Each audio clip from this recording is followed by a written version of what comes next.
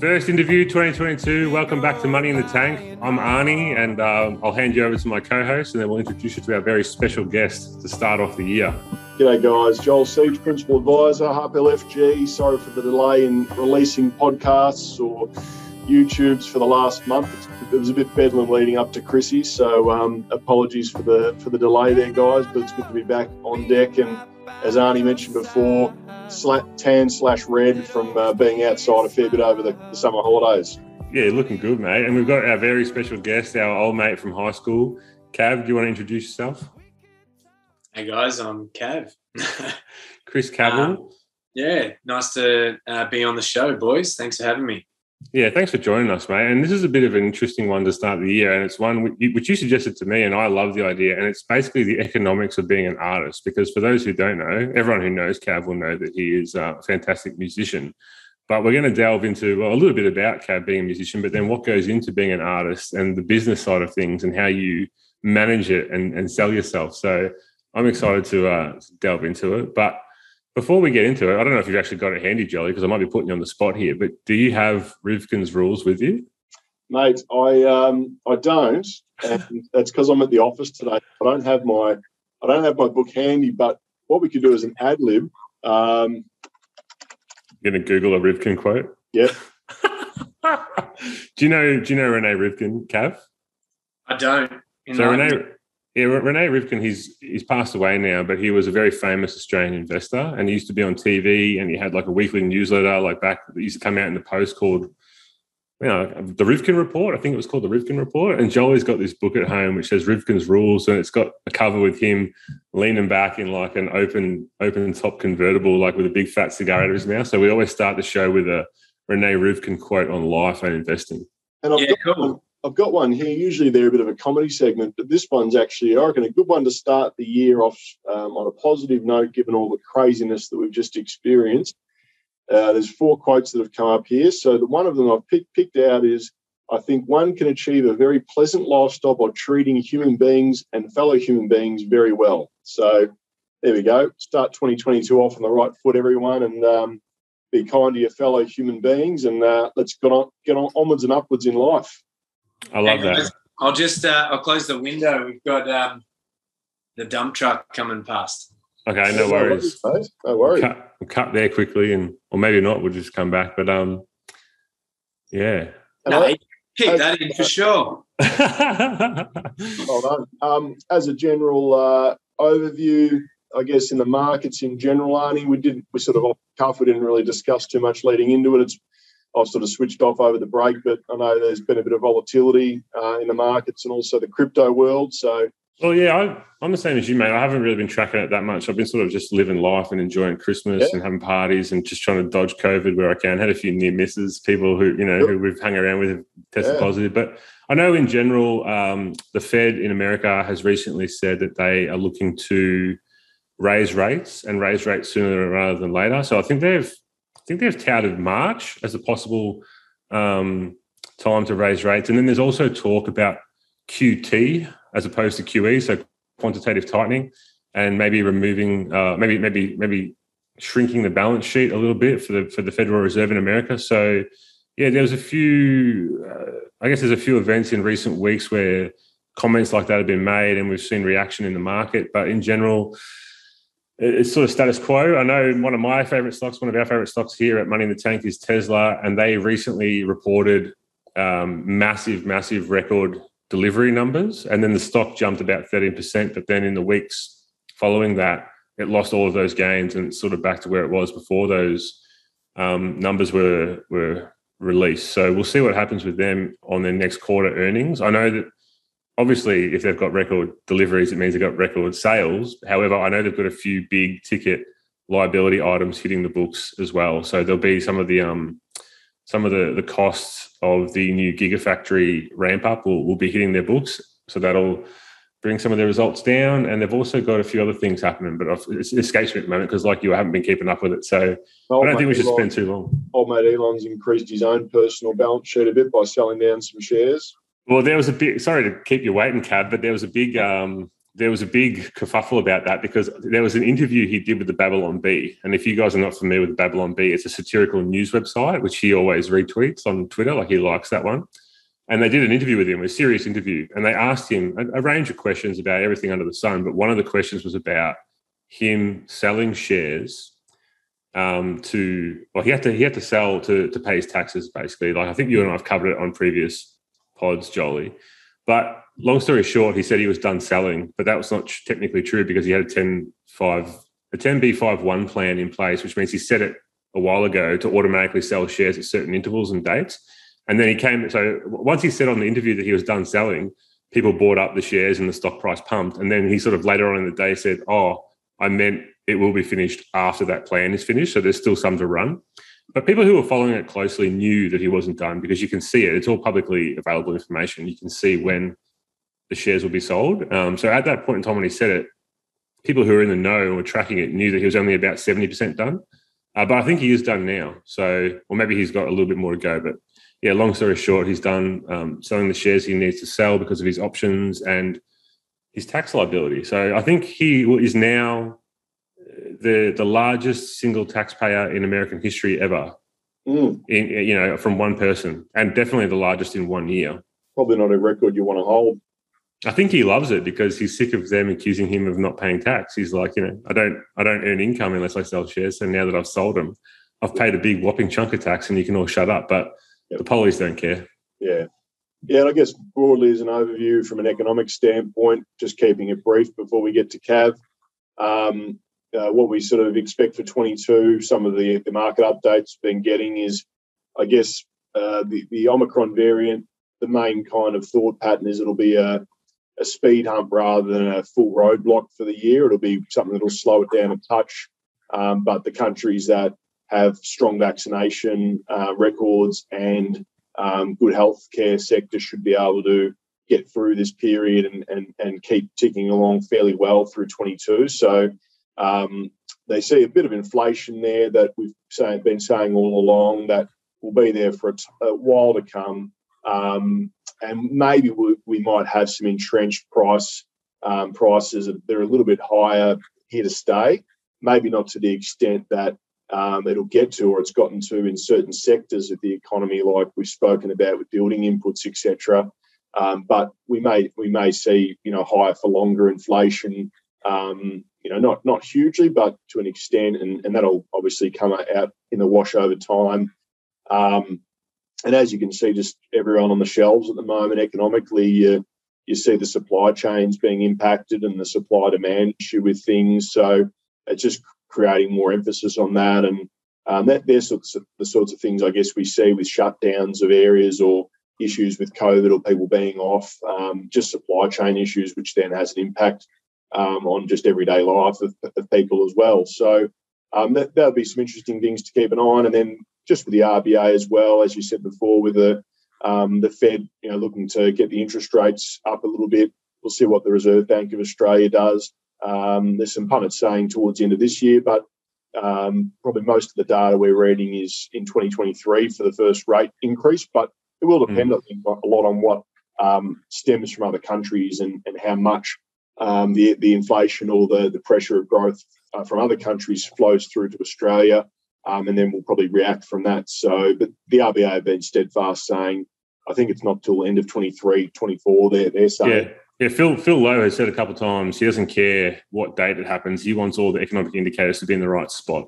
Yep. So I think maybe that's a good topic for next podcast is you and me can have a look at what's going on and do some predictions, some macro predictions. And then we'll probably try to get Brad on the next podcast because crypto's been nuts. So crypto's been crazy and he's on holidays at the moment, which is why he's not with us. I might have to get this sign changed to say Joel, Chris and Brad. Brad Tabone normally interviews with us, Cav, so. I was going to say, I could probably provide you guys with some info and details on all that stuff that you were talking about. I believe you could, sir. Well, without further ado, let's jump into it. And before we do it, you can give us your Cavs 2022 macro market prediction. Sorry, mate. I was lost. I had no idea what you were even talking about. You looked half interested, which is the main thing. Oh, that's good. Well, give us Cavs hot stock, not financial advice, just general in nature. Anyway, you can have a think about it. The only stock I've ever financial stock I've ever sort of been connected with is Wesfarmers, because I got given a whole bunch of shares when I worked there, and I've still got them. Good stock to have. Good stock to hold. Yeah.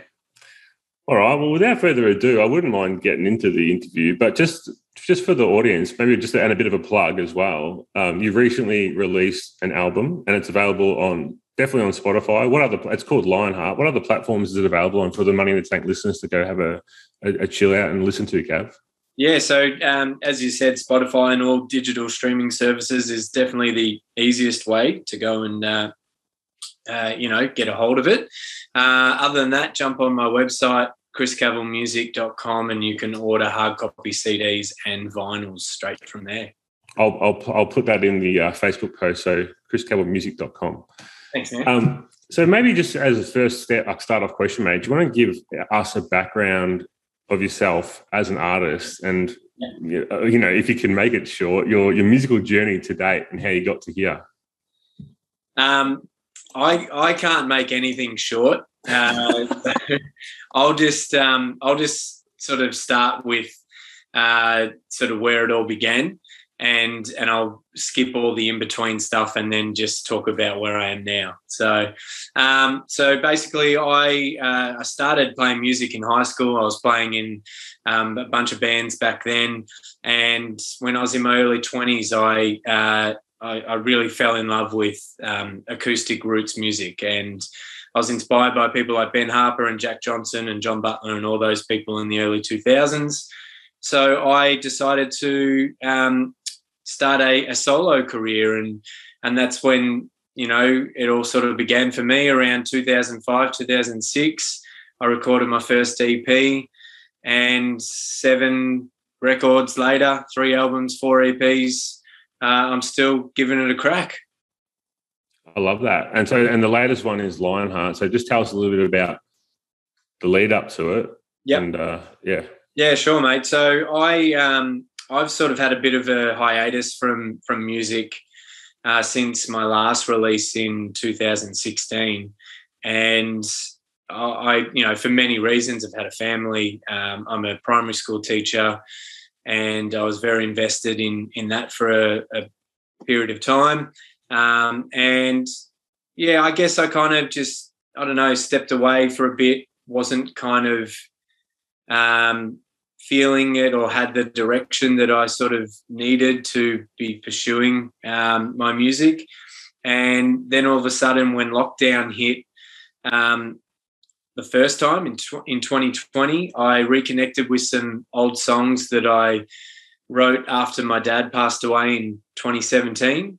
And the plan was to do another record back then, but I walked away from it after a day in the studio. Didn't feel like that the music and the songs were good enough to sort of carry what I was trying to do, which was an album that was dedicated to his life, my father's life. So I just kind of put them on the back burner for a few years. And then with the lockdown, I picked up the guitar, had all this time that everyone else had, and reconnected, but in a far greater way than I ever anticipated. I started writing a whole bunch of new music and playing music with my sons. And yeah, just all of a sudden this passion just reignited inside of me, and I'm still writing it. So last year, 2021, was the time for me to actually get in the studio, recreate my brand, get everything sort of going from a business perspective, which I'd be happy to chat to you guys about, because the time away, I really noticed that a lot of that was required to get back to where I wanted to be and beyond that. So yeah, it's been a really interesting journey the last 2 years with the album finally being released at the end of last year. And I must admit, from a personal perspective, mate, love the new album. Some of the songs on there just Thanks, Joey. I've got them saved as favourites, mate, so they get a regular rundown. So yeah, check out the Lionheart album. And the actual, there's the song Lionheart on the Lionheart album, isn't it? That's the Lionheart's the name of the album, and the song's Lionheart, yeah? Title track. Title track, which is my favourite. Title track, yeah. Yeah, I love that track. It's awesome.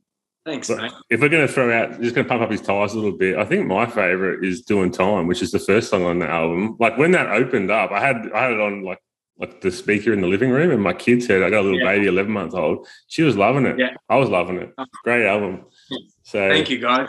You're welcome, mate. And much to relate to our 50-50 questions, Arnie and I disagree straight away.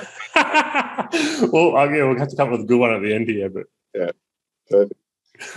Cool, mate. Great rundown. So I guess in terms of, you mentioned family and 2017, you tried and didn't quite work in terms of some of the stuff going on in your life to get back into the studio. And then 2020, 2021, it sort of resonated with you to get back in there. Does that, and I guess that leads us on to our next question, is tying that in with family. Is that sort of, did that help, I guess, give you that new creative mindset to strive forward with your music and have a new focus on things, and then managing that with the balance of, being the artist and doing the thing with the family and the career as well? So are you asking, is my family sort of like a leading inspiration behind it? Yeah, was that the new drive for you, for one? So as well as trying to balance? Was that the new drive, and then how do you pull that, because your career, with music and then being a teacher as well and family? I know you mentioned there that the kids sort of, play along with you as well, which is awesome to include. So, yeah, tell us all those things. Yeah, mate. I think you nailed it, because a huge part of wanting to do this record, but also to kind of, get myself back as an active performing artist, was, definitely inspired by my children, and seeing them sort of display the skills at a very young age, quite, effortlessly, sort of, in a way. I know I'm biased because I'm their dad and their parent, and I love them so much, and everything I see is gold. They've both got a real knack for it, and Jesse, being the eldest, he's a little bit more capable, obviously, because he's got 2.5 years on Levi, but the way that he is able to just pick up music and connect with music and hear music, like he's already playing the ukulele, and I think he's sort of mastered, a dozen chords at least on that. And just today, they're on school holidays at the moment. Just today, I was sitting with them, teaching them some things, and Jesse's slowly transitioning to the guitar, and he's starting to pick up your first sort of C, G, D chord, and he just runs with it. Like it's effortless. And I think a couple of years ago, especially when the lockdown started, I haven't sort of put the guitar in the cupboard for 5 years. It's always been there, and I've pulled it out from time to time, but nowhere near to the extent that I have in the last 18 months. And I remember just sitting there going, why aren't I doing this more? Like, this is something that I've loved for such a long time. This is something that I've been heavily involved with in the past, releasing albums, touring, and doing all this stuff. And I'm just sitting there, why am I not doing this more? And I'm looking at my children and I'm going, they need to have me around to be able to mentor them and show them, so that they can flourish as much as they possibly can. And I truly believe that if I wasn't as involved as what I am right now, neither would they be. And maybe they will be later on their own accord, but like to give them this time now, like every, I don't know what the saying is, but there's, a certain amount of time before you hit a certain age where you pick up things so much quicker and easier and absorb things so much more than what you will when you're older. And I hear of all these remarkable artists, and when you hear their stories, they all started when they were a little kid. You know, and so that was a huge inspiration for me to make sure that, you know, I was giving them what I could see that they were so naturally gifted at. But also on top of that, it was the need to be able to fulfill a dream of creating this record for Dad, for myself, for my family, you know, for my mum, and sharing that with the world. And yeah, that was a big change because of where I was as a teacher, as a parent, as a dad, as you were saying, as someone who, you know, provides an income for the family. Well, yeah, that's what I wanted. There was definitely I'm sorry to cut you off, Cav, but that's what I wanted to ask you about as well, because you were touching on it. I can't keep it short. No, you're good. I love it. Like I love hearing about it. But that's what I wanted to like, sort of, just to drill down on that part of it. So, how are you managing it? Because you know you've got our lovely Rosie, your wife, and you're working as a teacher. So, how are you two managing your normal careers and being a husband and a father whilst pursuing your dream and fulfilling that sort of that legacy to your dad? Like, that's what I want to know as well, like how you've managed to juggle it, because I'm sure that part would not have been easy. Yeah, it's not. It's definitely not. It's all about finding a balance, and it takes time. So, you know, going from a full-time teaching wage, which was around about 80,000. I mean, you can look it up on the internet. So I'm not shy of telling people that. Yeah.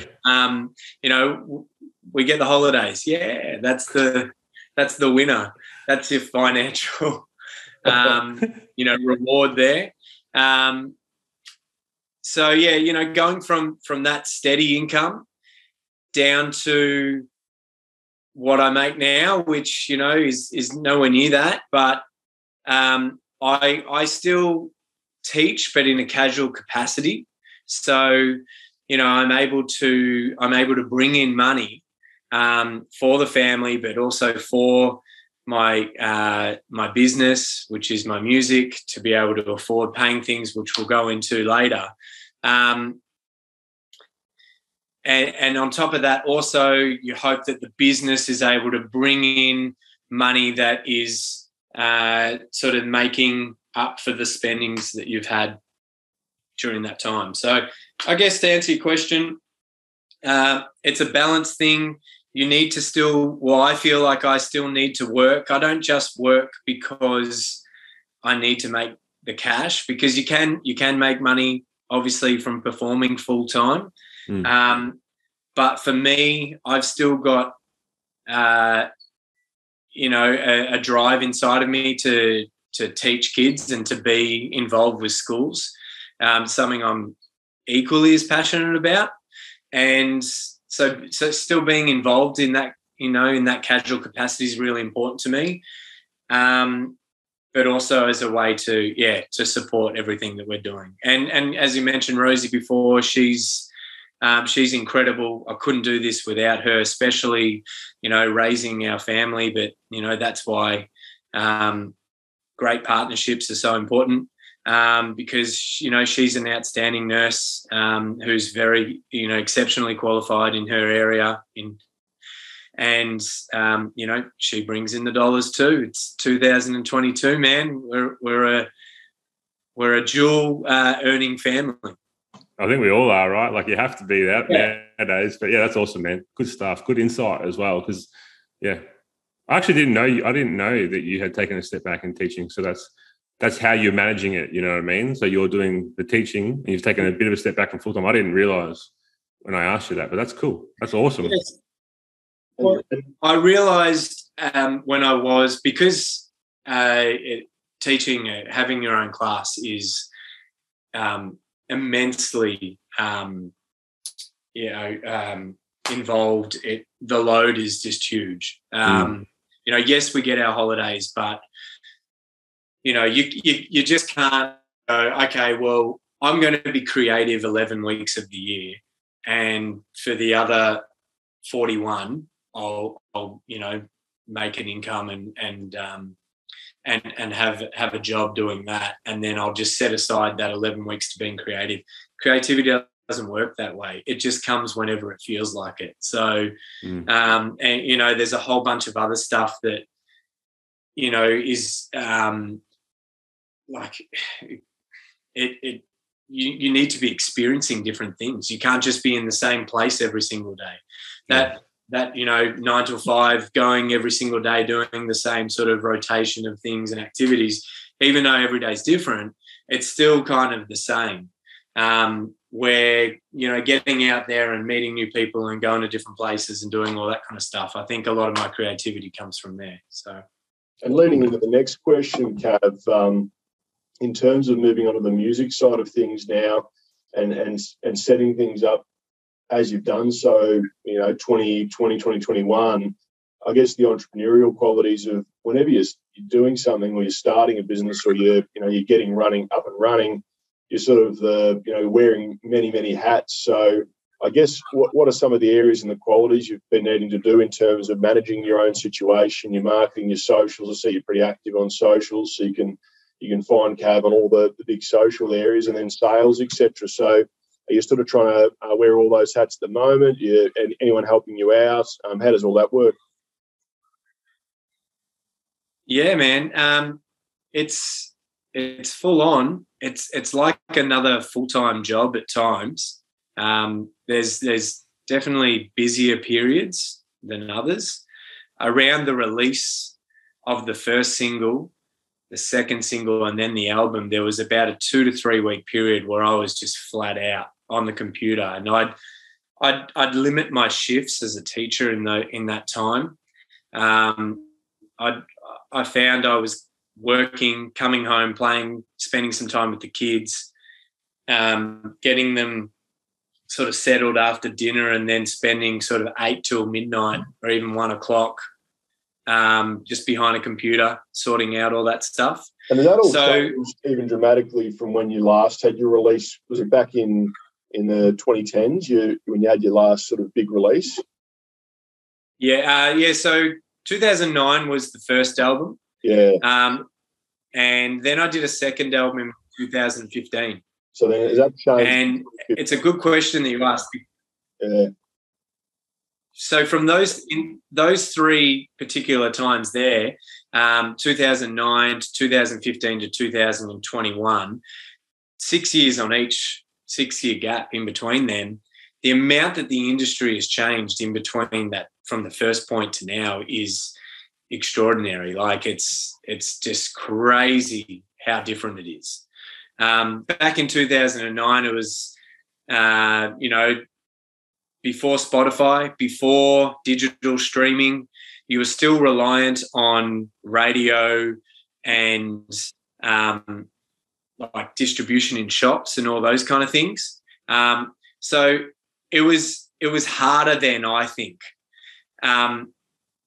It's easier now to get it out there, but there's definitely a bigger workload because it's endless how much you can do, and it's just a matter of how much time you want to put into it and how big you want it to be. So yeah, to answer your first question, the things that I do that the business involves. So you've got communication with venues for touring. You've got publicity. So I have a publicist that works with me that I hire, and I hire her services for Australian radio and print media. This time I really invested in a designer because with the way that social media has moved these days, and I notice your nice little design there, Arnie, behind your face, your beautiful face. Thank you. Design is critical, and it's very much a key to your brand. So I decided I wanted to invest the money into that, but also the time into creating what it was.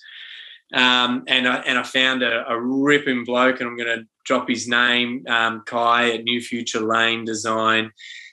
He's incredible and he's the most amazing person to work with, and he made my life so much easier last year. So big shout out to him. Then there is your website creation that I didn't do myself, but I liaised with the designer. You've got the distribution label where you've got to upload all of your music. You've got to make sure that everything is perfect in terms of, this like editing and all that kind of stuff, listening through everything, making sure that there's nothing that, goes unnoticed.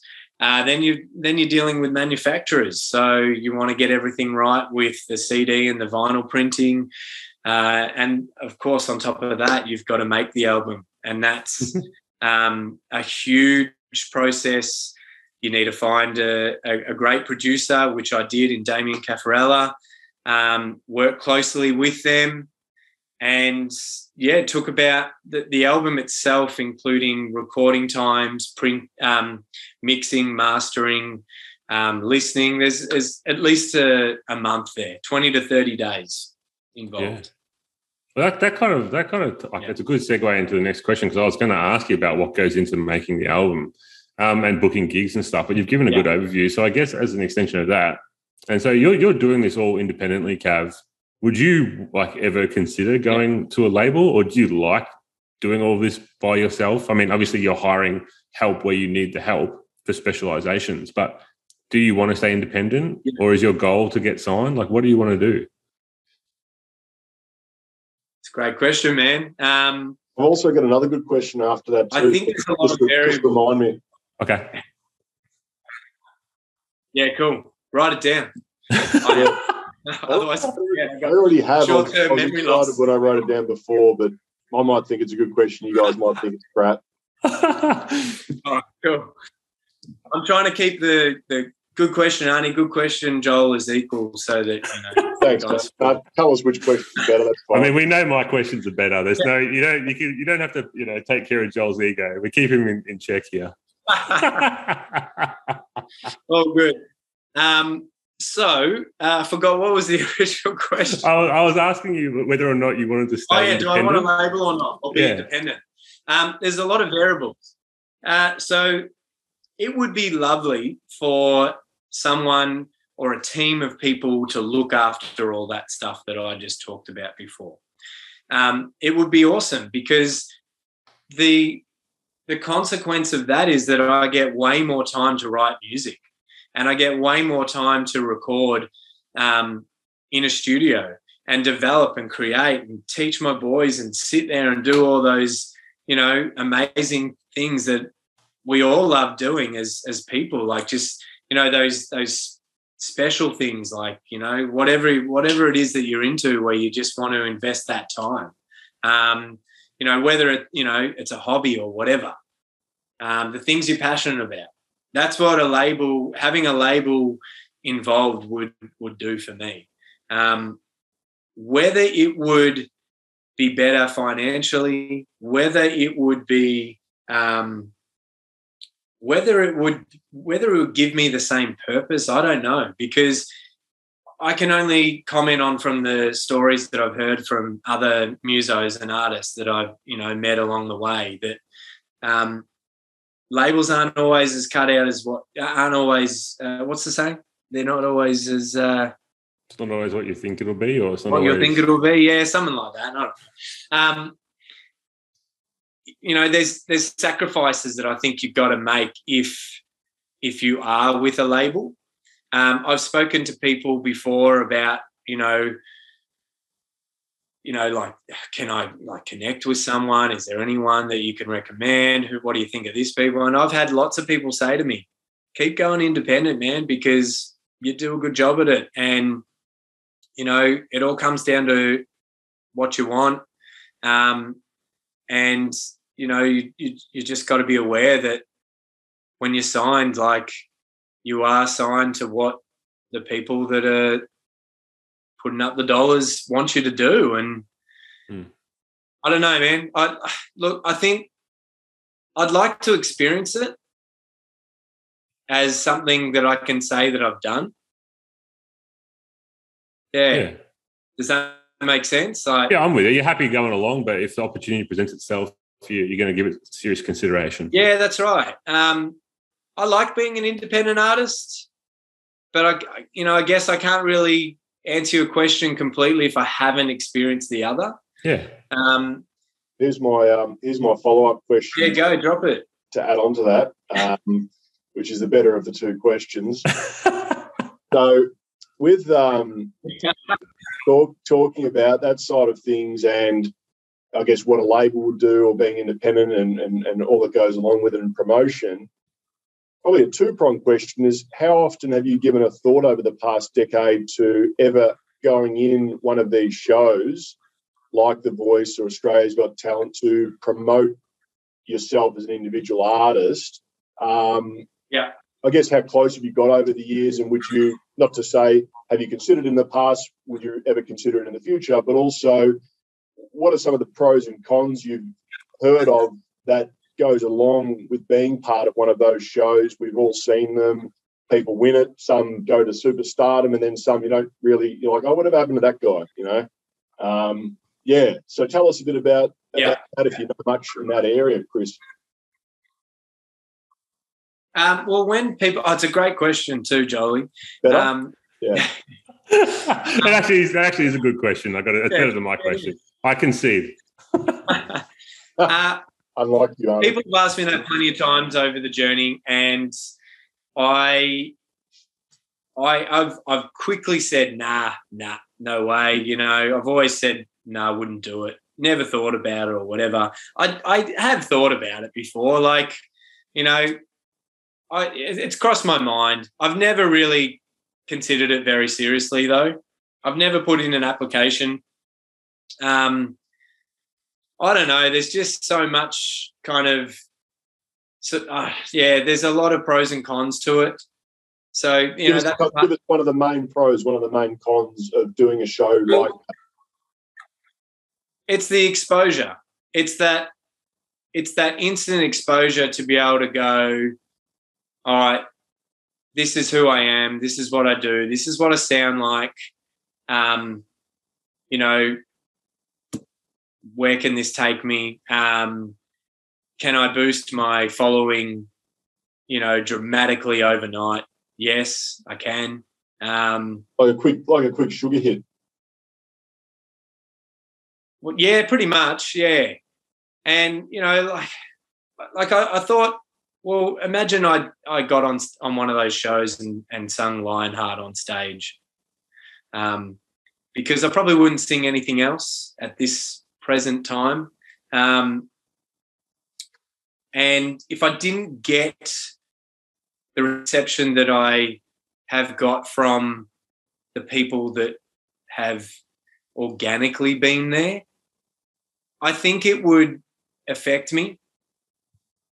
I definitely think that it would impact me in a certain way, in a negative way. And I don't think I need that. Mm. And, you know, like this song is so special in so many ways, in so many ways, that I think when you put yourself in that situation, you're somewhat asking for it, if that makes sense. No, great answer to a great question, mate. I guess more broadly, have you had any experience of other artists that they've had negative experiences, apart from maybe the song not resonating on stage, but just more so through the journey or after the fact of being on one of those shows? Is there any stigma attached to it? Is there any kind of negative fallout from being on a show like that they've experienced that you know of?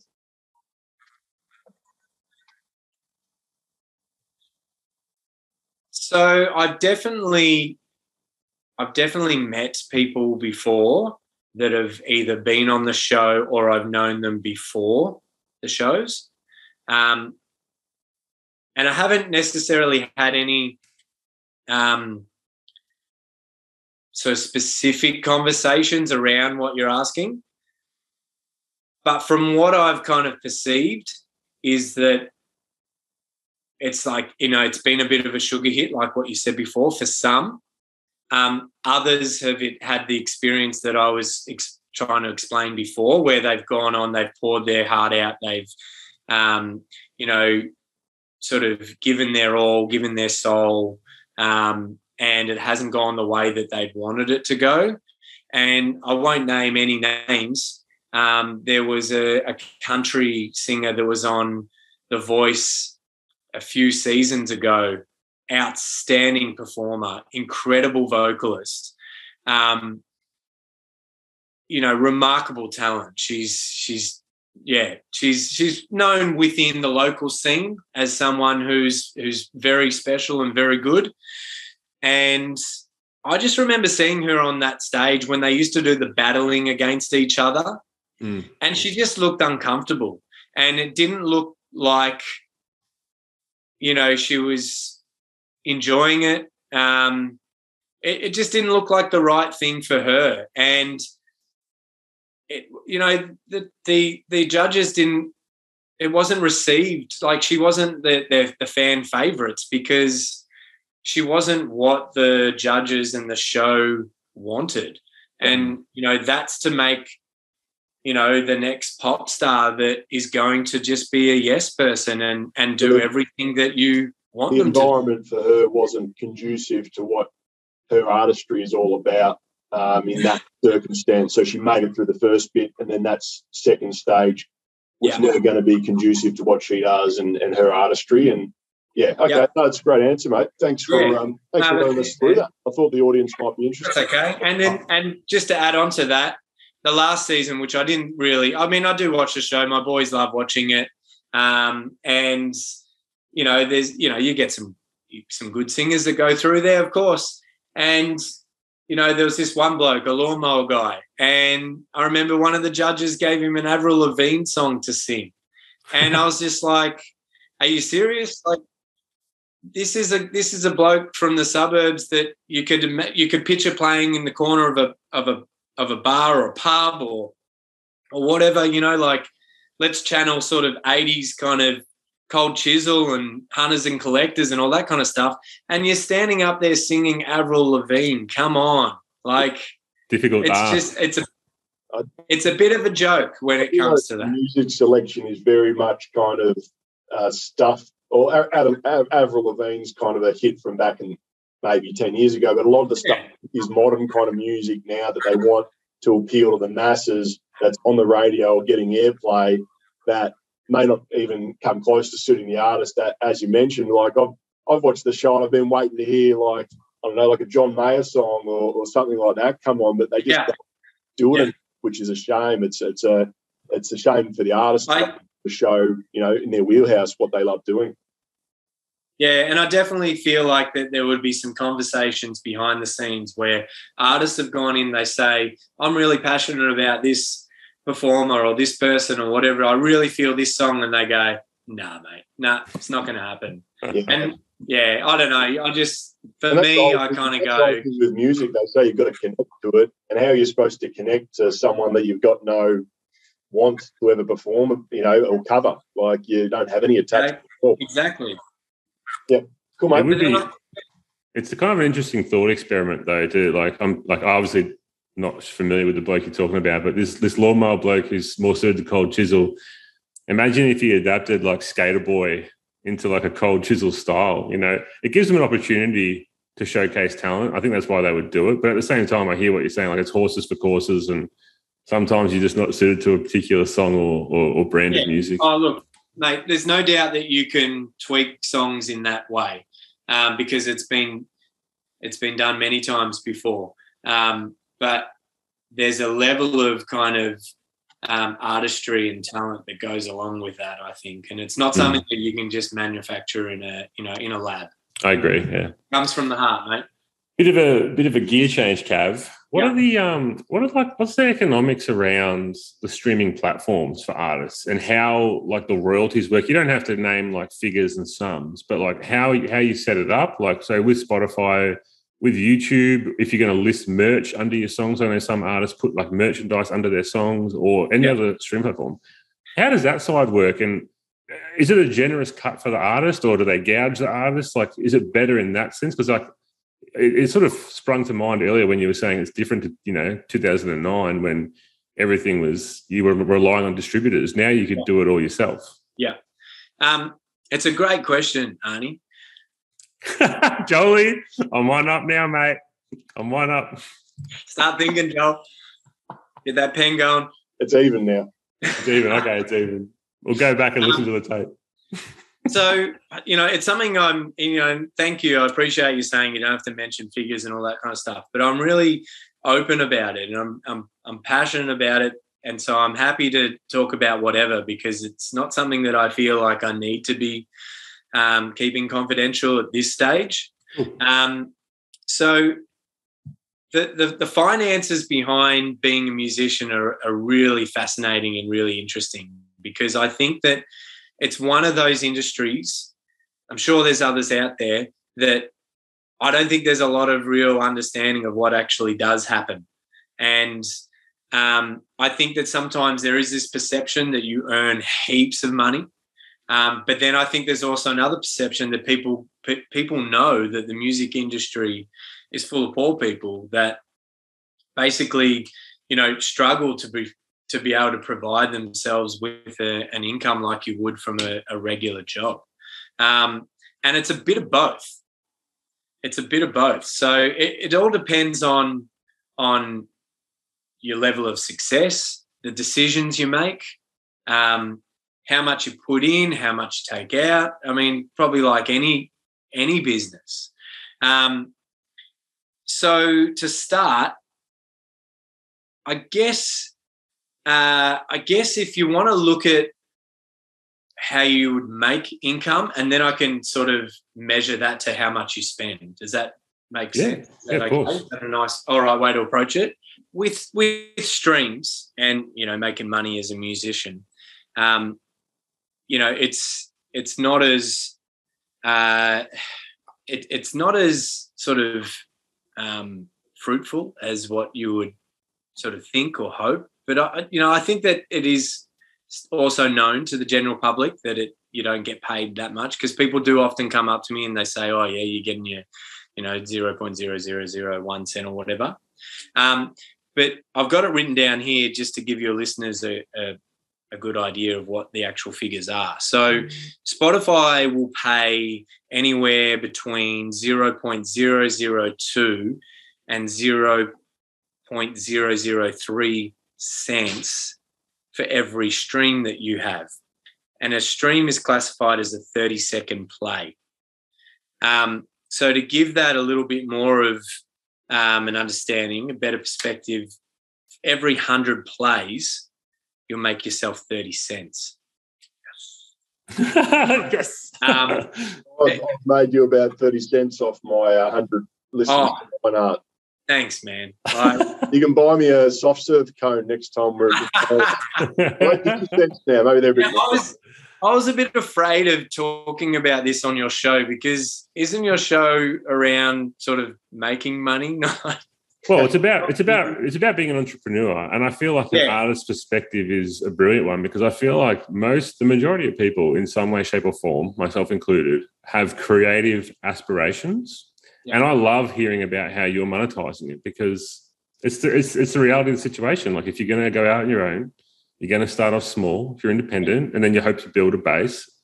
And it's refreshing to hear someone talk about it in real terms, Cav. It really Thanks, is. man. And it's refreshing to hear yourself say, those things. So thank you. Streaming's such a big part of it nowadays. So, it's huge, mate. And, as I said, to put it into perspective, you've got 100 plays, you've got 30 cents. 1,000 plays, you've got $3. 10,000 plays, you've got $30. 100,000, you've got $300. 1 million, you're looking at $3,000. All right, so it's not unheard of for a local artist to get 1 million plays. It's not unheard of for a local artist to get 10 million plays these days. And you've got to think that's globally as well. So that's going to places that you could never have imagined of reaching. At one point, half of my audience was in Brazil.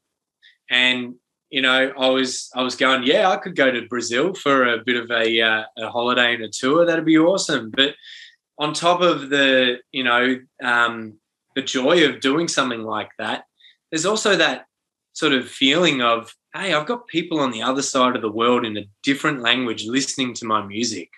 Like, it's a really cool thing.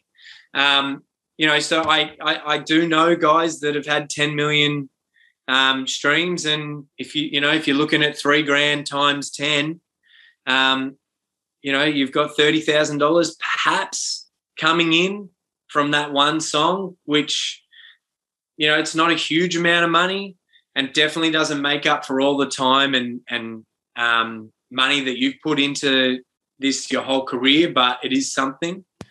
But you also got to remember that streams means tickets to shows. It means people through the door. The more people that are listening to you, the more people that want to come and see your shows. And that's it. Like to wrap it up, because I hear what you're saying. It's like you're putting yourself out there. It's almost self-marketing and self-promotion, and then you can sell your hard copy products and get people into touring and stuff. Yeah. So far with Lionheart, I've had just over 20,000, and this is just the song, not the album, but the song's had just over 20,000 streams, which is my highest by far to date, and I'm incredibly proud of that. So it's made me $60. That's awesome. Like, wow, like, yeah, I love it. That's sick, man. But it's a means to an end. It's a door for opportunity. We don't do it for that. For me, it's about my purpose in life, being able to fulfill those things we talked about at the start of the interview, but hopefully being able to finance it completely one day, and to be able to maybe have that time to be able to work on my creative side whilst being paid for it. The dream, isn't it? I know. It is the dream, man. Jolie's got a social engagement he needs to shoot off to soon. So, Cav, just very quickly, is there anything we've forgotten to ask you that you think, budding artists, entrepreneurs need to know? And then we'll slide into our favourite segment, which is quick Q&A and 50-50, which is where we ask you a question about personal choices. Yeah, sure. Cut there and I'll have a think about it. Just give me a second. Don't even cut. I've got a question. You haven't promoted your tour dates coming up. So where can we find you coming up, Cav, over 2022? Is it the Omicron tour, or what's it called? I like the name of that, man. I hadn't thought of that. It's good. I really hope that it's not. I'm a little bit nervous about it, to be honest. You'll be right. Positive vibe. That's it. I am a positive guy, but I can't help it. I'm a realist as well. So I am a little bit nervous, but I'm still holding out, hoping that everything's going to go ahead. Starts at the Wesleyan, which is the 5th reschedule from last year. I've got 3 shows there, February 18, 19, 20. And then I'm going to Regional Vic. And then at the start of March, I'm heading up the coast with the family. And we're doing a month between Sydney and Sunshine Coast. So I'll get all your dates up on the socials as well. Yeah, they're all up there. Go and check them out. Come and see us live, because there's only so far that the $60 can get. No, I'm joking. You get better than 0.003 on your ticket sales. Yes, very much so. But yeah, come and see us live, because I just want to connect with these songs and the people there, and just bring everything together. And that's also what I live for. So it would be awesome to be there. To be able to, play for you. Oh, thanks, Cav. Yeah, we'll quickly. This is the end of the segment. What we'll do is Jolie's going to hit us with a listener Q&A, and then we're going to give you and ourselves a 50-50 or a watch your choice, where we give you a choice between 2 things, and you have to tell us what you prefer, and we will also tell you what we prefer. And it's just to highlight that everyone makes different choices in life as they do. Is it like to do with the savoury shapes thing? Like, yeah, that was a previous one. Yeah. I like savoury shapes. They're one my man. I knew. Hell yeah. What up? That's right, Cav. Serial killer type stuff. What's the listener Q&A, Jolie? We've got. Yeah, so from our listener Kenny, who's a great friend of the podcast. Shout out, Kenny. Yeah, one of the big listeners. So sorry for the delay of releasing this one, Kenny, because you asked me literally about a month and a half ago. But BrickX. So what do we know about BrickX? What have we heard about it? I said it's a good question because I'd heard about it many years ago, but I haven't seen a heap of it since I heard about it all those years ago. But essentially, it's buying properties or a portion of properties where you don't have to buy the whole shebang. So, as an example, if they split them in 10,000 portions or bricks. So if there's a property worth 800,000 and it's bulk purchasing, so they buy the property and they split all the bricks up. Each brick's valued at $80, and you can buy as many bricks or as little bricks as you want to buy. When you say $80, like the price of the brick would change based on the price of the valuation of the home that's been bought, I'm assuming, right?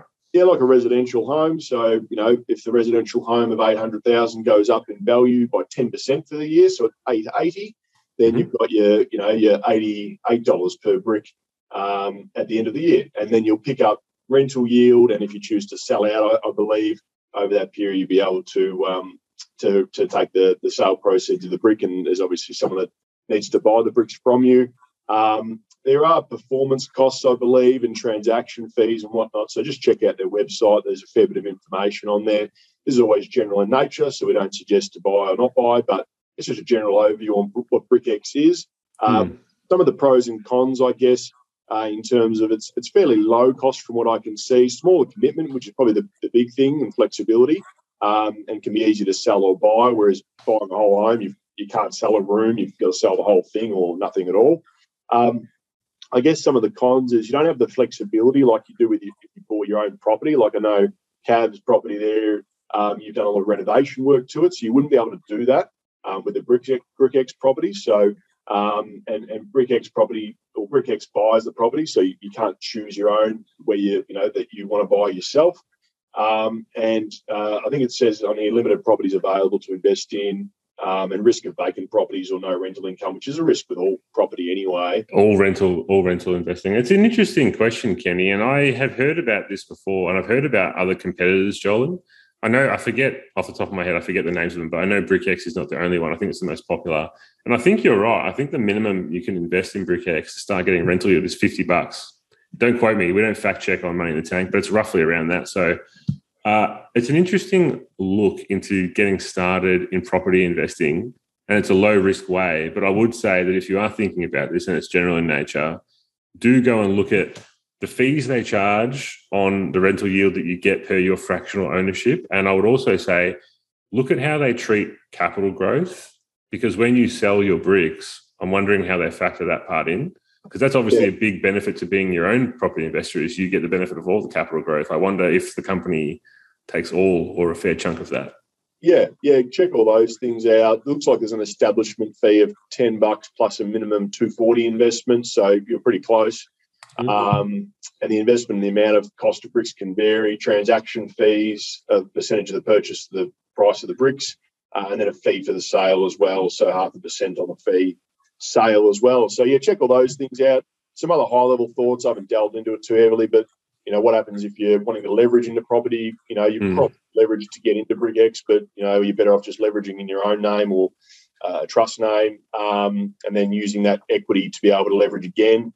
That's a question, I guess. And then the ability to be able to subdivide it or whatnot, you probably lose that ownership side of things as well. So there's just high-level thoughts for you, Kenny. But great question. And just quickly, Jolie, are these aren't bought on exchanges, right? Like this would just be managed through like the website of the company? Yeah, I think it's through like a managed fund or REIT. It looks like. I don't think it's. But it's not a REIT that's publicly available, because that's what my first thought was when you said this was, if I wanted exposure to real estate, how does this differentiate from a REIT, which is a real estate investment trust? It's registered through ASIC as a managed investment scheme, so it's subject to regulatory requirements and oversight. Okay. So that's promising for investors then, if it's subject to ASIC regulation.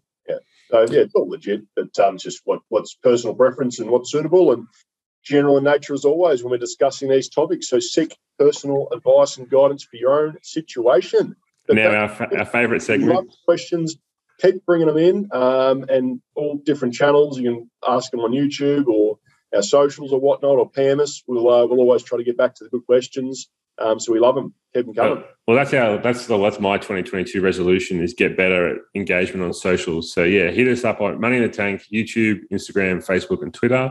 The only one we're really active on is Facebook, but obviously we load the videos on YouTube, but I'm going to make sure that the Instagram and the Twitter are more active this year. So yeah, but yeah, our favorite segment, 50-50, what's your choice, gun to your head, either or, this or that.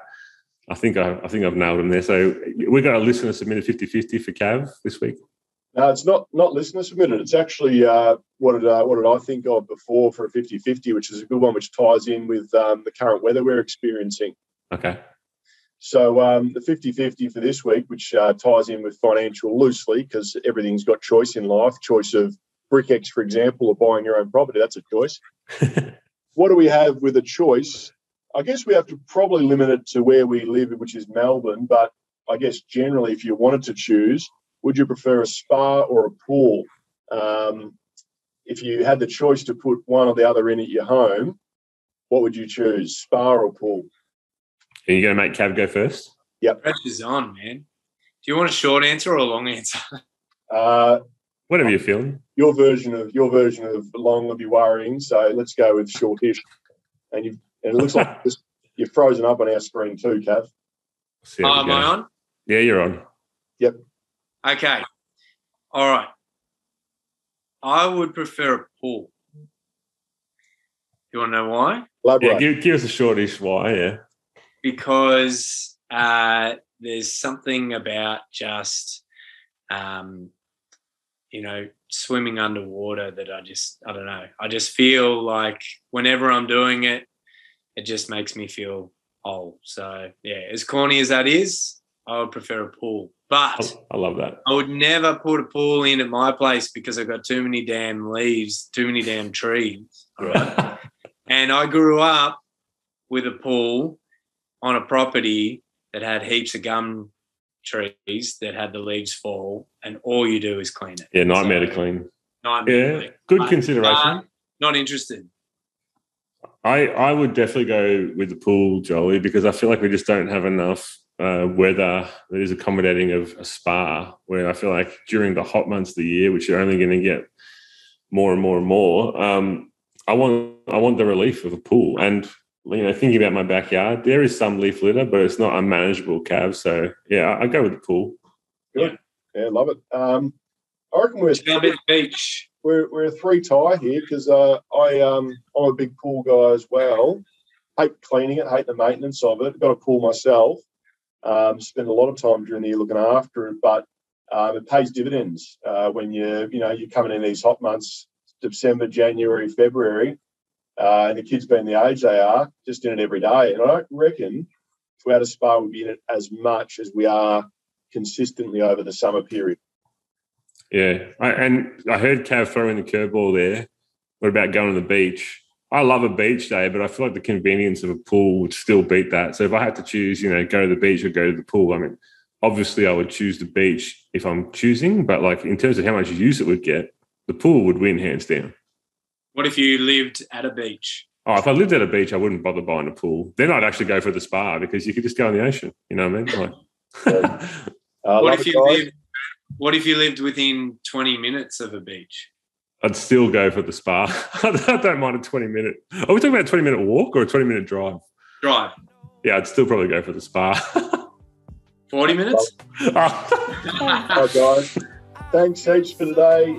Kat, a pleasure having you on. Arnie, great to see you again. Glad all is well. And thanks for our listeners for tuning in. And we will endeavour to not have such a big break as we just did over the Christmas period, but we'll try to be regular this year, and we look forward to having you on board on the journey of the podcast and chatting about all different fun topics each week. So thanks again for coming on, Cav. Yeah, cheers, mate.